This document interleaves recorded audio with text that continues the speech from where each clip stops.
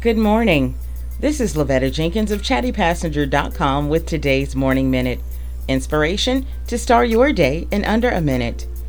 Today's positive thought says, if you stay too long in a bad situation, you'll forget it's bad and get comfortable while the best years of your life just pass you by.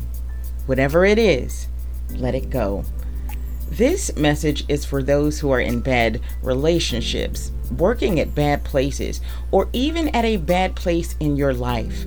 Listen, I know we've all had a bout with depression.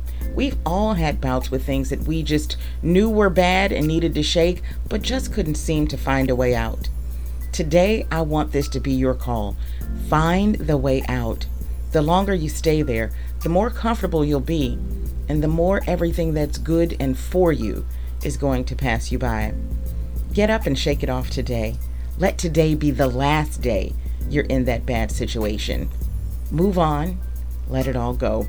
This has been Lavetta Jenkins of ChattyPassenger.com with today's Morning Minute. I'll see you tomorrow.